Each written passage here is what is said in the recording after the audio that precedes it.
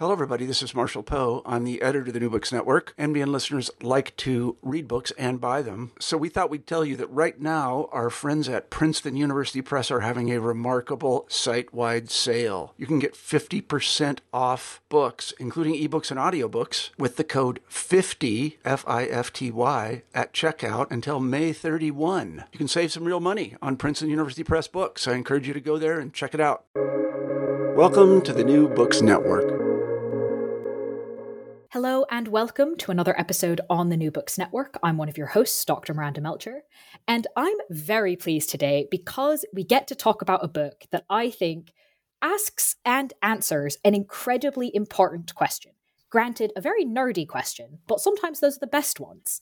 So, the book has come out from Oxford University Press and is straightforwardly titled The Politics of Evaluation in International Organizations.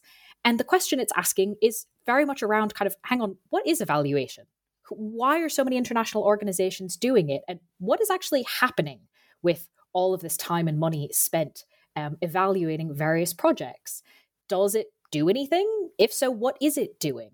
So, as I said, this is a pretty nerdy question, but has some really important implications and relates to a whole bunch of different topics. So I'm very pleased to welcome one of the two authors of the book to the podcast, Vytautas Jankauskas. And the book is also written by Dr. Steffen Eckhard.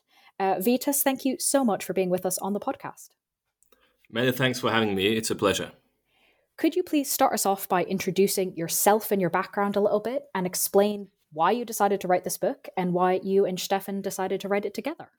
Yes, sure. So I'm Vytautas Jankauskas, and I'm actually originally from Lithuania, where the complicated name comes from, but I've been living for the past 10 years in Germany. That's also where I did my bachelor's in international relations, and then later my master's in political science and my PhD in political science at the University of Munich.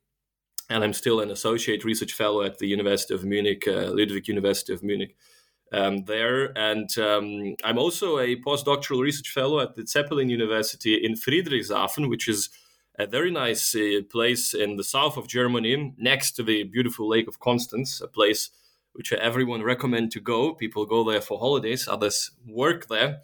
And that is also where my great co-author works, Steffen Eckhard, who is a professor for public administration and public policy. And together they wrote this book, and it came out last year, so just recently. But, everything began quite a while ago. Actually, I would say probably somewhere around May 2016. And that is when Steffen was conducting interviews in Brussels at the headquarters of NATO. So Steffen is in Brussels, and he is asking NATO staff members to, among many things, to describe the role of evidence in the military alliance, which NATO is, right? And, this is when we received a very controversial, I would say, answer, which somehow inspired us to look more into this topic. And the answer was the following. When he asked one of the staff members at NATO to describe this role of evidence in the organization, the person said in an organization that is based on consensus, right? And that is NATO. What is it about, right? There is no objective information.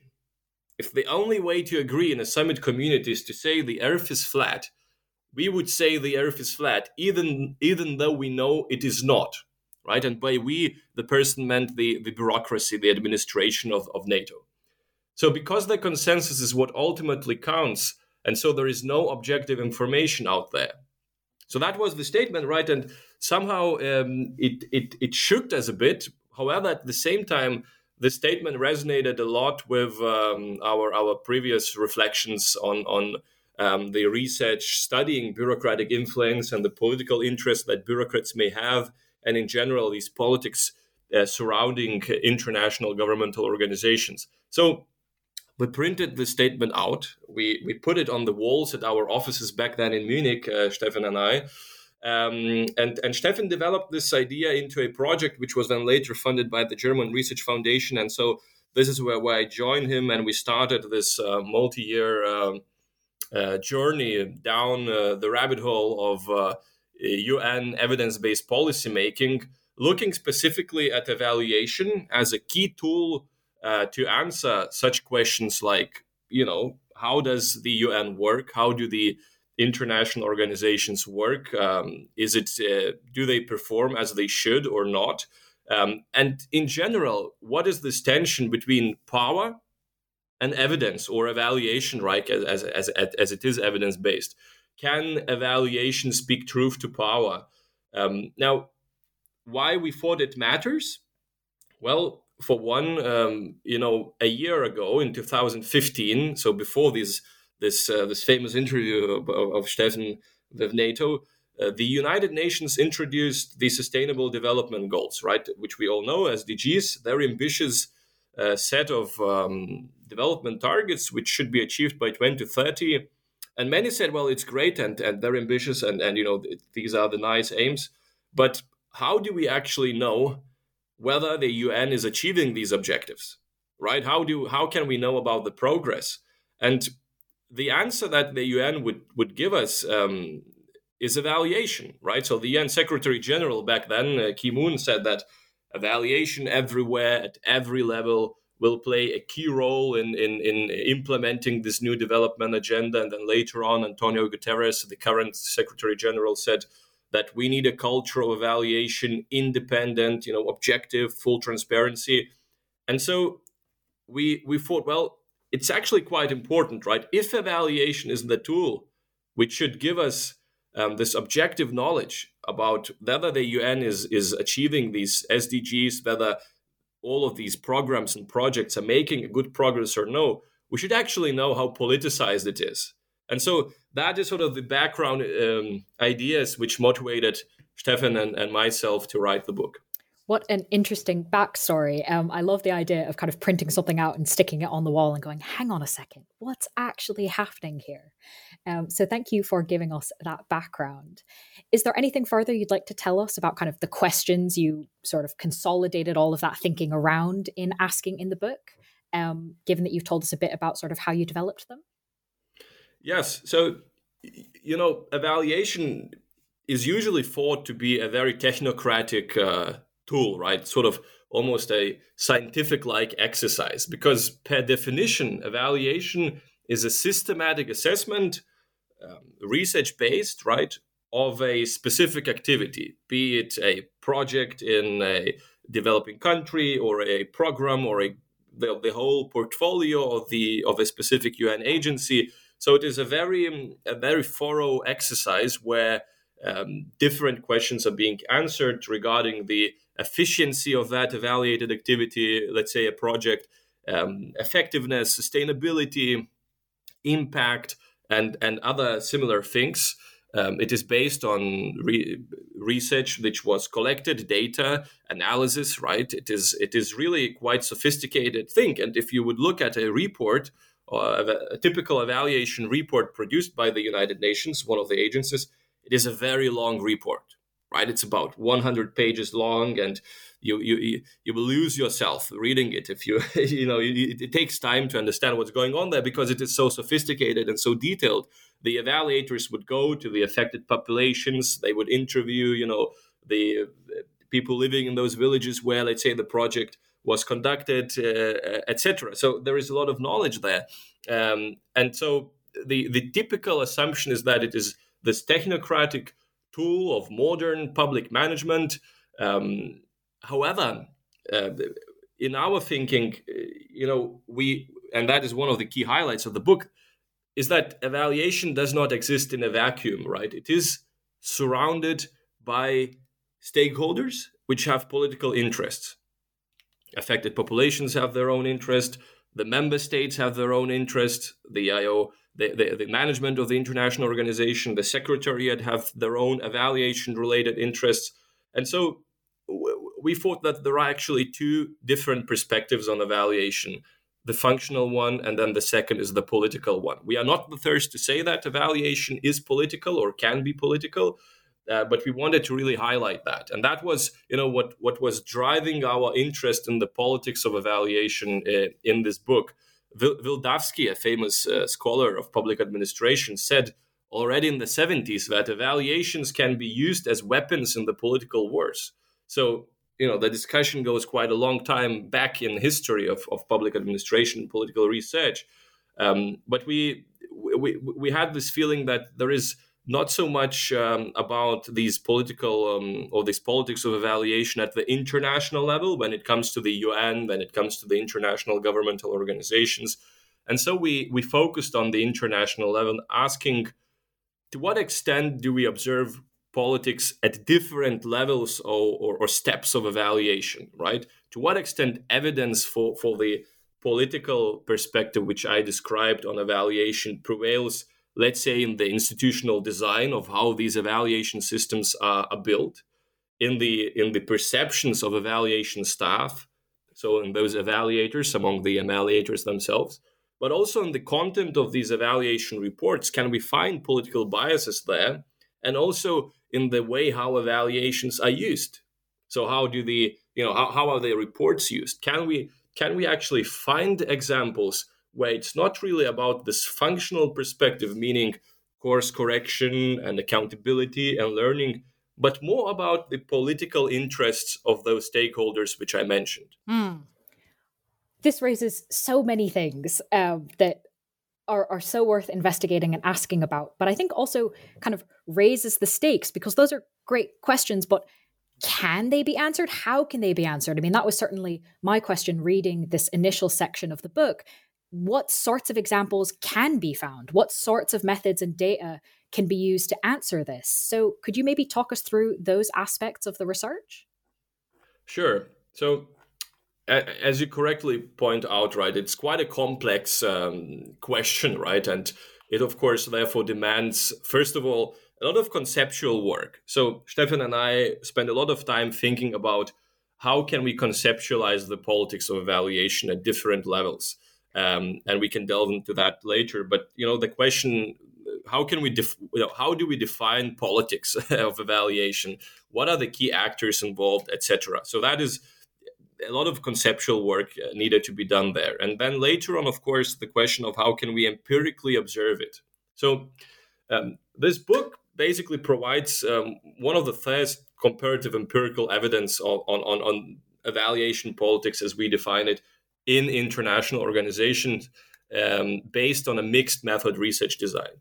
So first of all, we said, well, we need to define the scope and scale of our research, right? What kind of organizations do we look at? And we focused mostly on the UN agencies, on 21 international governmental organizations.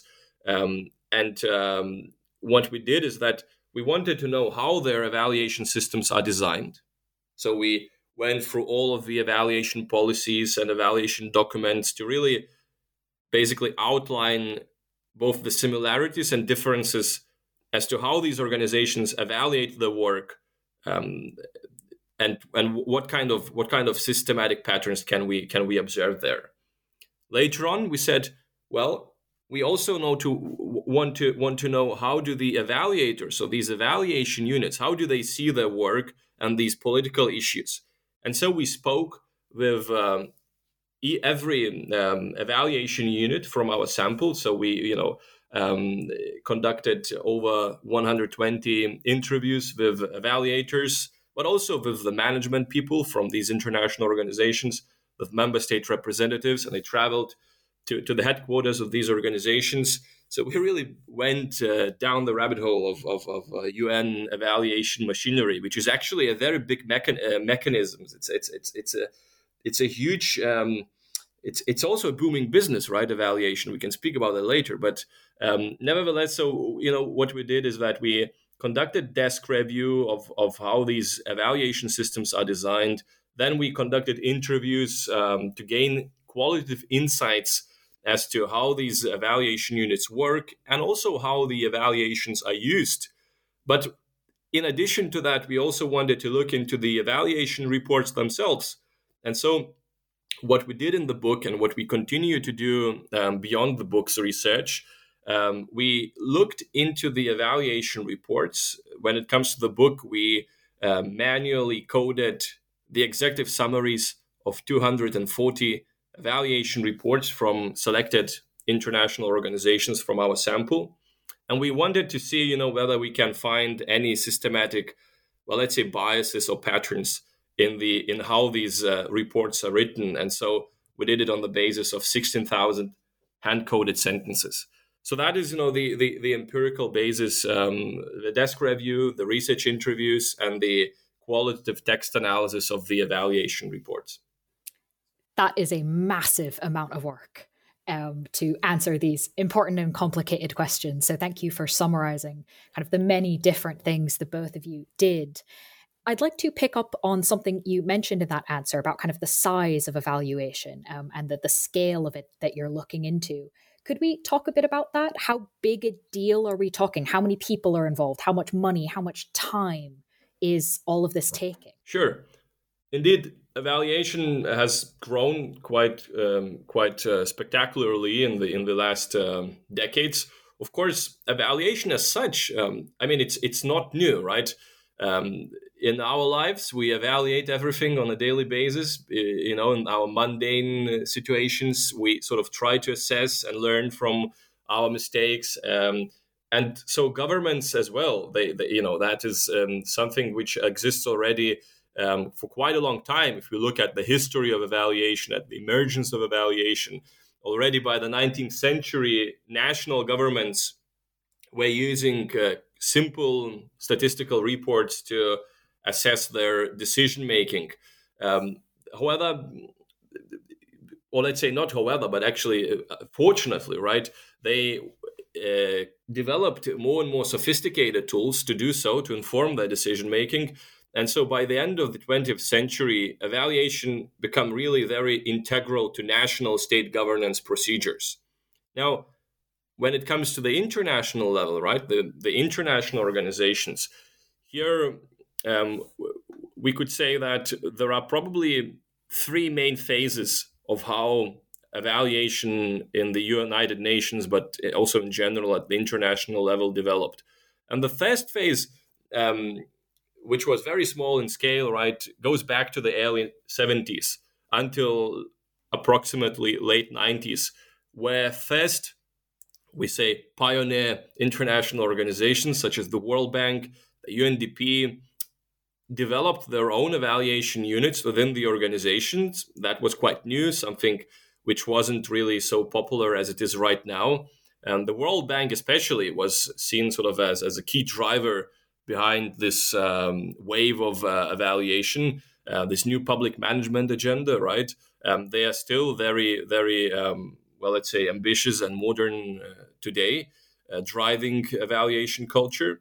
But it was really just driven by several organizations, and only later in the second phase, which was the first decade of the 20th century, marked then the development of the majority evaluation units in the international organizations, when other organizations joined these pioneers and helped to consolidate the evaluation function quite significantly.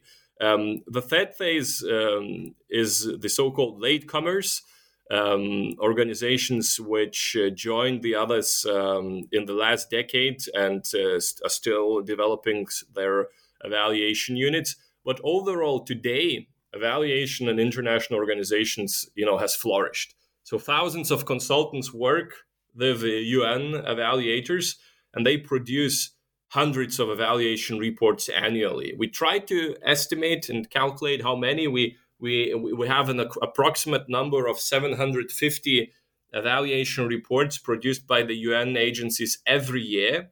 Now, if you remember how long these reports are, you can probably approximately understand how much information is in these reports, and also what kind of costs are related to that, right? I mean, it's quite difficult to calculate the exact cost because of the different organizations and how they calculate evaluation budgets. But approximately, we assume that overall we have an estimated evaluation spending of around $430 million US, which is about the entire annual budget of such organizations like UNESCO or the ILO, when it comes to the overall UN system, right? So millions of dollars are being put into evaluation, and that is fine, right? Because of the very important role that evaluation has to play, and also the great potential. However, we should be careful, or let's say we should acknowledge also the political side of this whole exercise, which is sort of the task of our book.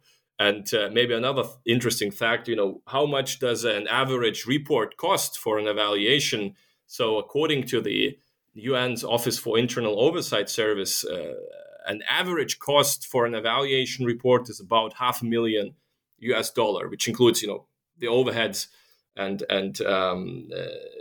overhead resources for monitoring and evaluation across 23 UN agencies. So that's quite a lot and quite expensive, right? Quite an expensive exercise. And I recommend everyone to look into these evaluation reports. I mean, that is, of course, a very technical task, but it can be quite interesting. If you want to know, let's say, how is FAO doing in Georgia, or how has UNDP been doing when it comes to its gender policies? These are kind of reports which you need to look at to understand the level of performance here. Given how expensive they are, I think we should pay a bit more attention to these arguably or not technocratic documents. Thank you for taking us through the scale of this and also the evolution of kind of how we got to this point. Because I think if the questions you were asking earlier in our conversation kind of weren't important enough, that the scale of this really makes the point clear of just how important it is to investigate what these reports are doing, not just the kind of end result, but also the process of creating these reports, given how many people are involved, how long the reports are, how much is covered in them. So now that we understand the questions that are being asked, the massive amount of work the two of you went into to analyze all of this, the scale of the task and the kind of area, can you walk us through the ways in which you've discovered in your findings that evaluation can be political and help us understand why it matters? Yeah, sure. So I'll try to do that, of course, as briefly as possible and in a systematic manner. And first interesting finding that we observed is that UN agencies differ significantly as to how do they design their evaluation systems. And these differences matter later on for the politics of evaluation. There are three clusters as to how organizations organize, let's say, their evaluation systems according to the involvement with regards to the involvement of important stakeholders. So you need to understand that in international governmental organizations, these evaluation units, they do not exist, they are not completely independent, but they actually depend on key stakeholders, right? And these are either the member states, ambassadors sitting in the governing bodies of the executive boards and the governing bodies of the international organizations, or the management, right? The secretariat, the management people. And we observed that in some organizations, it is actually the member states which decide upon the agenda of these evaluation units, what has to be evaluated. It is the member states which approve the head of evaluation unit. And it is also the member states which decide upon the resources of evaluations. So that is the case, for instance, at the World Bank or the IMF or UNDP. However, in other organizations, it is completely different. It is the administration, the management, which makes these decisions regarding the key resources of evaluation system. And then in some others, in the third cluster, it is the mixed control. So just to give an example of the management-dominated or the bureaucracy-dominated evaluation system designs, that is the case at the IOM, the International Organization for Migration, as well as at UNHCR or UN Women. And then in this third cluster, which I mentioned, which has the mixed control systems, where both member states and the IO administration are involved in approving evaluation unit, its resources, head, and agenda. This mixed control cluster is to be found in such organizations like FAO, UNESCO, or UNEP, UN Environmental Program. So we observed, and that these differences as to who controls key evaluation system resources, and we thought, Well, first of all, that is a bit surprising given that it is the same UN system, and also given that there is the so-called UN evaluation group, which seeks to harmonize evaluation processes across the UN organizations, and yet we have this large differences. However, we also said, well, probably it matters as to who these evaluation units tend to orientate to, or differently put, who these evaluation units see as the key users, key protectors, or sponsors. And indeed, when we spoke with the evaluation unit staff, we observed that in those organizations where the member states make these key decisions regarding the evaluation resources, the evaluators tend to see them as key users of evaluation, as key sponsors, protectors in case of issues. They tend to go to the member states and not the management. And that probably makes sense, right? This goes in line with the very famous principal agent theory, where the agent orientates to that principle in the multiple principle setting, which has the most power on the agent, right? So that is the same in international organizations and when it comes to the evaluation systems. In those organizations, the IO management controls these these evaluation resources. Evaluators tend to focus much more on the management. And in a mixed case cluster, we do not see one, this clear orientation to one or the other stakeholder. It is both which seem to matter. And that is based on our qualitative interviews. So what we have now is that evaluation systems differ in their institutional design. Evaluators actually respond to that so that they perceive different stakeholders as more important than others. And interestingly, what we also find in the next step, when we interviewed the management and the member states, these differences also affect as to who uses primarily evaluation as such. And not just functionally, but also politically, more importantly, right? So we found that in those organizations where the member states, let's say, define the resources, as I mentioned, it is also the member states who primarily use evaluation for their own political interests. Let me give you an example. These powerful states tend to cherry pick evaluation results and then use them as a bargaining chip in international negotiations, or they tend to use these evaluations to contain the management's bureaucratic influence. Now, in other cases where the IO management controls the evaluation resources, we observe that these administrations, these managements tend to also use these evaluations strategically, for instance, to increase their bureaucratic influence vis-a-vis the member states, or let's say to exercise control internally. And the final step, when it comes to the evaluation reports, we also see significant variation here as well, based on the institutional design. And that is when I come to the next point, about the evaluation reports and whether they contain political biases.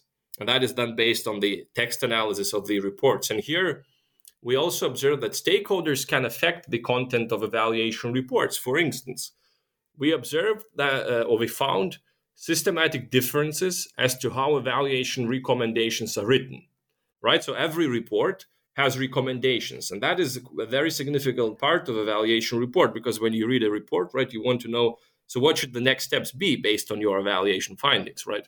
So we coded these recommendations, and we observed that in UN organizations where member states control evaluation unit system resources, such as I mentioned, staff appointments, budget, and agenda, evaluation recommendations are more specific in the language, right?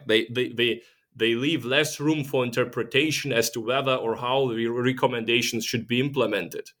And you can imagine that there is a big difference whether I say, consider closing the country office, or if I say in a recommendation, close the country office, right? So these kind of small differences can be observed. And also such recommendations rarely imply the need for more resources and oversight reduction, which goes in line with typical member state interests, as we would assume, political interests, when member states usually want to optimize the bureaucratic resources, right? Not really expand the bureaucratic mechanism, and they want to maintain control over the IO management. And so also conversely, in organizations where the IO management controls these evaluation unit resources, the recommendations we found to take take a much broader tone, more ambiguous tone, much more language such as consider, or you could, you would, not such imperative tone. These recommendations were also found to be more likely to advocate for increased resources for the organization and reduced oversight. So that is, sort of some of the key examples when it comes to the politics of evaluation. And actually, in our extended research, we even went into the reports into more details. And I can also give you examples what kind of other political biases we found. But when it comes to the book, institutional design differences, stakeholder influence through that, right? The orientation of the evaluators to the more dominant, more powerful stakeholder, and then also the different use of evaluation based on who controls these resources. And finally, some of the biases which we demonstrate, especially when it comes to the recommendations in the reports themselves. So everything you've just told us kind of puts a lot of skepticism on the claims that are not always made, but sometimes made, that these evaluations are independent, that these are done by independent evaluation units or independent evaluators. Given what you've told us, and of course the research more broadly, are any of these evaluations or evaluation units independent? Well, that is a very significant question, because the message which we want to send is not that we should abandon evaluation or that we should isolate it completely from stakeholders. Instead, we say that the solution to evaluation politics lies, first of all, in recognizing the influence surrounding evaluation units, right? Recognizing the political interests of member states, of the management, and then designing evaluation systems accordingly. And we also have specific recommendations which we think would be plausible to implement to reduce the political influence upon the evaluators. But at the same time, we argue that indeed evaluation units are not, they cannot be completely independent because they are part of the organization. And if you are part of an organization, you are dependent on resources, on staff approval, on the approval of agenda, and that is normal. That is there are no ways to escape, right? Even if you, let's say, hire external consultants, these external consultants still have certain level of incentives, to continue working with you or to get another contract later on, and so they themselves are also, to a certain degree, dependent on your, on the data quality that you provide. They may also want to continue working with you, and so it is quite a complicated issue, right? You can build evaluation processes which are very independent when it comes to data collection, technical issues, data analysis, data interpretation, data visualization. But when it comes to report writing, and especially when it comes to how these reports are then later on used, you cannot escape politics. And we should acknowledge that. But to answer your question regarding specifically evaluation units, we actually find evaluation units to be let's say, good gatekeepers or let's say safeguards as compared to other alternatives. So one alternative would be to say, we should create decentralized evaluation units, meaning that every country office, every program or office in a city where the project is being done has to decide upon external consultants and then conduct evaluations because they know better the landscape, they know better the work there. However, we find this alternative very controversial, and that is because in another article, which is published in the Journal of Public Administration Review, we demonstrate that such evaluation reports, which are managed by operative I/O units, let's say country offices, they are systematically more positive as to compared to evaluations managed by the UN evaluation units, by the centralized evaluation units, right? And these differences are significant. And we are also quite skeptical when it comes to the idea of creating a UN-wide evaluation unit, one for all of these organizations. And that is because there are still significant differences when it comes to, UN agencies. And so although these centralized evaluation units are not completely isolated from the politics, they are still better options to have than decentralized evaluations or just one single centralized evaluation unit for all UN agencies. Thank you for walking through kind of the nuance of that, because it isn't as simple as sort of a yes or no, but it is also worth understanding kind of what the different options are here. I suppose because you've mentioned the practical implications and recommendations from the book, could we maybe turn to that aspect of the research and walk us through what you think should be done? Sure. So, as you said, one of the key messages of the book is to say that, look, although we highlight a lot the politics involved in the evaluation process, we still think that evaluation is very useful, right? In the book, we do focus more on politics rather than this functional perspective, which I described in the beginning of our conversation, right? We do not analyze the other side of the coin, so to say, to the extent to which evaluation is used for learning or course corrections. And that happens a lot. Instead, in the book, we actually wanted to analyze this neglected side of the coin, which is the political one. And so the idea shouldn't be that it's only politics. The idea is rather to say it's also politics involved in evaluation. And so, as I said, the solution is actually to recognize these politics and then design evaluation systems accordingly. And so our recommendations are the following. First of all, we suggest moving towards evaluation systems with mixed control of resources, right? Where both member states and the administration are involved in approving evaluation staff or head of evaluation unit, its agenda and budget. And why does that make sense? Well, we argue that by consulting with each other and by approving the mechanism collaboratively, such evaluation systems create more integrity, a more trustworthy environment.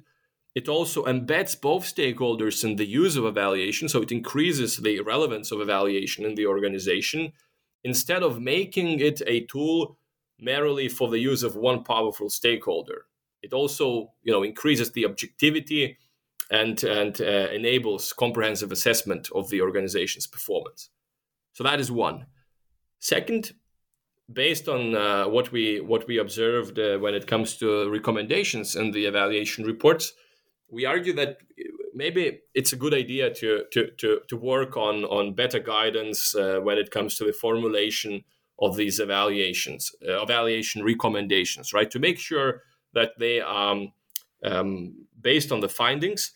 And since we observed such different language when it comes to recommendations across organizations, it seems that it's not really quite clear how strict they should be, what kind of imperatives should be used, and therefore a guideline, a manual, or just trainings when it comes to crafting recommendations can increase objectivity. And finally, when it comes to these ideas, and there are some ideas among the practitioners to create a system-wide evaluation mechanism for the whole UN, we think that such an approach would struggle to consider the unique characteristics of each program, fund, agency, organization, right? Maintain stakeholder involvement. And therefore, we think that in the United Nations, the different organizations should have their own standalone evaluation units. They should move them out of other departments, such as the internal oversight services. Let's take an example, the OSCE, right? Also the security organization. They have an evaluation unit inside an internal oversight services or internal oversight department, right? I'm not sure exactly how it's called, but basically the idea is that you have a department for internal oversight, a head of department, right? And then inside you have an evaluation unit with another head of evaluation unit. However, usually, as we observed in other organizations, the logic upon which these broader internal oversight services work is different from the logic of evaluation, because the logic of evaluation is much more about learning, is less about financial auditing and accountability, right? And so there might be conflicts between the two, and it is best that each organization has its standalone, independent evaluation unit, which is centralized and which reports directly to both member states and the head of the organization, the Secretary General or the Director General. So those are some very clear, practical recommendations. I wonder if you can also talk about what you think this research should or does perhaps change more on a kind of theoretical assumptions level, especially for those of us researching how international organizations work? Yeah, sure. So I think, one thing which we demonstrate refers or relates to the bureaucratic influence in international organizations. And although we are now at this stage where I think most scholars agree that the secretariats, the international public administrations, as we call them, IPAs, right, international public administrations, are actors in their own right. They initially, realists said that it's only member states who play a role, right, when it comes to international politics. Now we more and more go into the question not whether international secretariats matter, but how do they matter. I think our book demonstrates that how very technocratic issues such as evaluation can be used as tools for influence by these bureaucracies. Right, we do show that they can, if they control the institutional design completely, they can use these tools to exert their influence vis-a-vis the member states. So that is, I think, one, right, the importance or the highlight of the bureaucratic influence in international organizations when it comes to the international public administrations, the IPAs. Second, probably relates to the principal agent theory, and I think the principal agent theory is one of the key tools, one of the most famous tools, right, to analyze different hierarchical settings.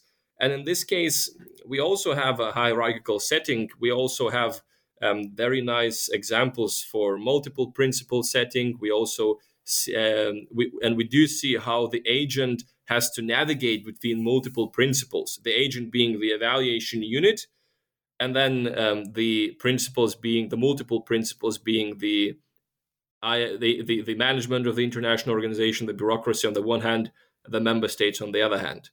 And again, even in such arguably neutral, technocratic, functional dimensions or relationships like evaluation, these principal agent behaviors exist, and they bring their own tensions, which we all know, right? The potential agency slack, and also this dilemma for the agent: where to which principle should I orientate myself, considering that I actually should be independent, but I cannot be independent because I am in a principal agent relationship. And so I think using this principal agent theory lenses to analyze such relationships in international organizations, regardless of how technocratic or arguably neutral they are, can help us better understand the functioning of international organizations. I think there's a lot of things that very much can and probably will develop from the book. And it sounds like from some of your answers, you and Steffen are already going further on this topic. So would you like to tell us about the further research the two of you are doing beyond what's already in the book? Sure. We thought that it is very important to look at these evaluation reports themselves. For one, because we have them. So they are publicly available, right? And that is very convenient for a researcher to find such a good empirical basis. More and more organizations make them publicly available.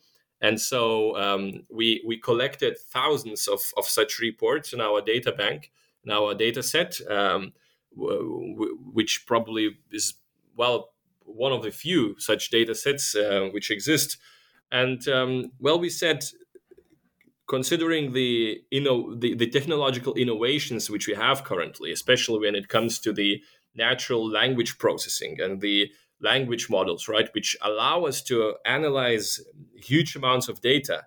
That is a perfect point in time to employ these new methods and analyze these politics using these evaluation reports, because they are all written text, right?